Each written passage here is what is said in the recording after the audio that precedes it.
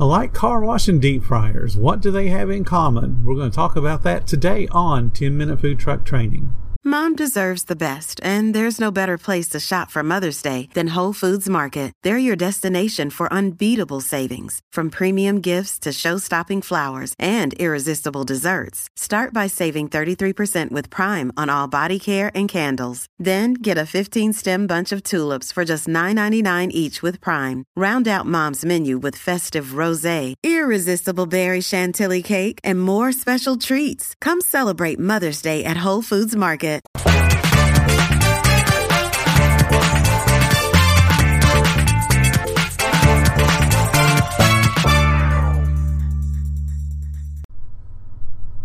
Hi, I'm Bill Moore, the founder of foodtrucktraining.group. Deep frying can produce some delicious food that we all love to eat.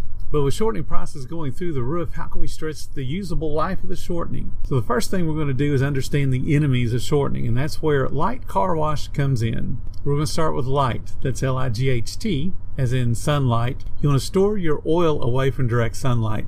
So be aware of how you're parking and where the sunlight may be coming through to where you're storing your oil. If you get oil that comes in a clear container, you want to transfer it into a container that will help to block the sunlight, or store it where it will be in a dark, cool place.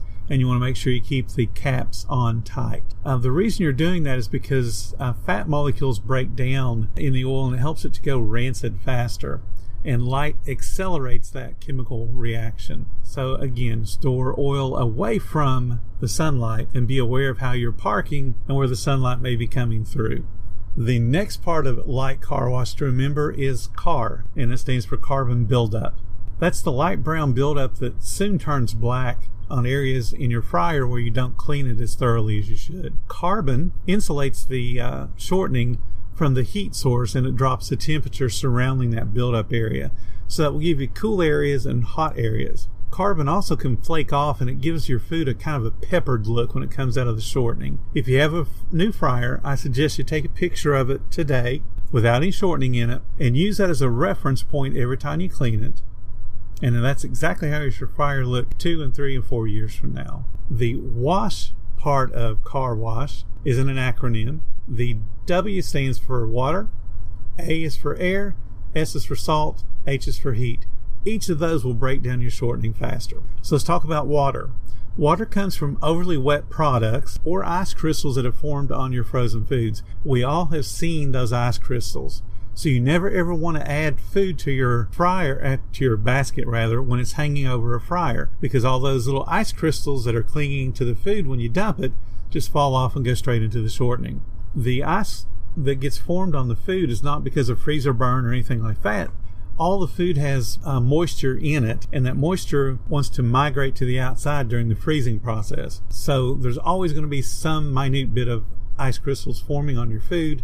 Again, take your basket away from the fryer, fill it up there, and then bring it over after you've given it a light shake before you drop it into the shortening. You don't want all that ice falling into the fryer, and that creates that foaming and sizzling, hissing action that we all are accustomed to hearing when we drop fried foods. So water, you want to avoid water and ice buildup. Air, and I know that's a difficult one to try to protect against, but air also helps break down your shortening. Edible oils react with atmospheric oxygen and it forms hydroperoxides, and that is through the process of oxidation. Oxidation is accelerated by heat, light, and air. So we're breaking down the shortening chemically when we expose it to those three things. Clearly we have to cook, so it has to be hot, but what we want to do is make sure that we cover the oil when we're not using it after we've closed, and it should remain covered until we open the next day, pulling the lid off to heat the shortening up or heat the fryer up. And obviously in a food truck, we want to have it covered anyway when we are driving around. When you use a filter system or a recirculation system, some people have, you only want to limit it to recirculating for a few moments, so you're not adding more oxygen to the shortening during that process. So we talked about air, we talked about water, now we're going to talk about salt. The thing that gives the food the flavor that makes people salivate and want more of your food. You cannot salt food when it's hanging over the shortening. The salt, when it lands into the shortening, will break it down. Likewise, you don't want to dump a product, salt it, and then refry it later to bring it up to a temperature. That's going to break down your shortening. The salt will cause the oil to become darker faster, and then it also releases off flavors, which is going to affect the taste of your food.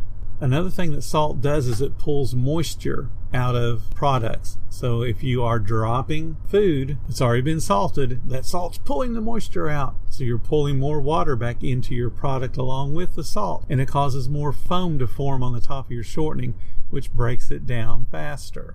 Salt is also an impurity, so salt will lower the smoke point. So if you bought an oil that has a smoke point at 450, salt's going to bring it lower than that. And when you've lowered the smoke point, you've degraded the oil and you've shortened its lifespan. That's just one of those simple things that a lot of food truckers never think about as far as where am I going to dump my fries or any of my fried food, to salt it, to season it, and to let it drain some of the excess shortening off. I've seen too many trucks designed with nowhere to land the fried product when it's done, so the owner just picks it up, shakes it off, and starts dumping shortening or starts dumping salt over it to season it, and the salt goes directly into the fryer. So we talked about water, we talked about air, we talked about salt.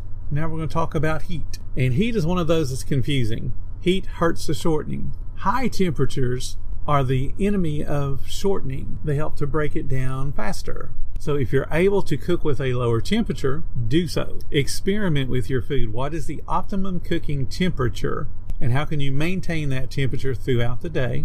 Because what you're going to have happen as the shortening tends to break down, it will darken the food on the outside, but it will not be done on the inside. Fries are really sensitive when it comes to dark, short. The fries will turn dark and look like they're done, but the inside will not be done. And if you're getting into something that's like chicken, for instance, looks done on the outside and is raw on the inside. So be extremely mindful of your temperatures and cook at the lowest temperature possible. Most shortenings need to be around 350, 375, but you can get away with 325 if you're cooking a lot of food that's not frozen. For instance, French fries can be slacked. What slacked means is you allow them to thaw, which of course that gets all the ice crystals off of them. They have melted away. And the fries are going into your shortening at a closer to room temperature state. There's several different restaurants chains that do this, and they do it in different methods. The slacking fries is acceptable if it's not under refrigeration or being frozen. Once it's at room temperature, you have a hold time where it is being controlled by time rather than temperature, and you just need to determine what that safe time is. If I'm not too terribly mistaken, I believe it's going to be around the 4-hour mark. So if you're pulling out fries to thaw, you want to make sure all those thawed fries are used up within 4 hours. And what I would suggest you do is pull out 2 or 3 bags at a time so that they're all staggered. So they're maybe 15 or 30 minutes apart. So they're still thawing, but they're not having to all be used within 4 hours. Keep them thawing throughout the day. And of course, as you get towards the end of the day, you're hoping that you pulled out exactly enough so that the last order that is ordered is also the last one you have thawing out. So let's go over it again real quick. You have light car wash. Light impacts your shortening, causes a chemical reaction, so you want to keep it out of the sunlight. Car is for carbon. You want to clean your fryers, and we'll talk about that tomorrow.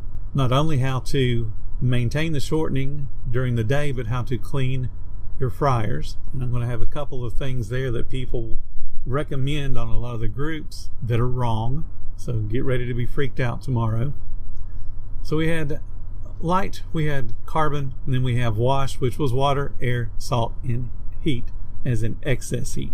If you are a business with multiple fryers and have a slow point throughout the day, turn off 1 or 2 of the fryers and allow them to, cool off, and then maintain 1 or 2 other fryers to cook all your food in.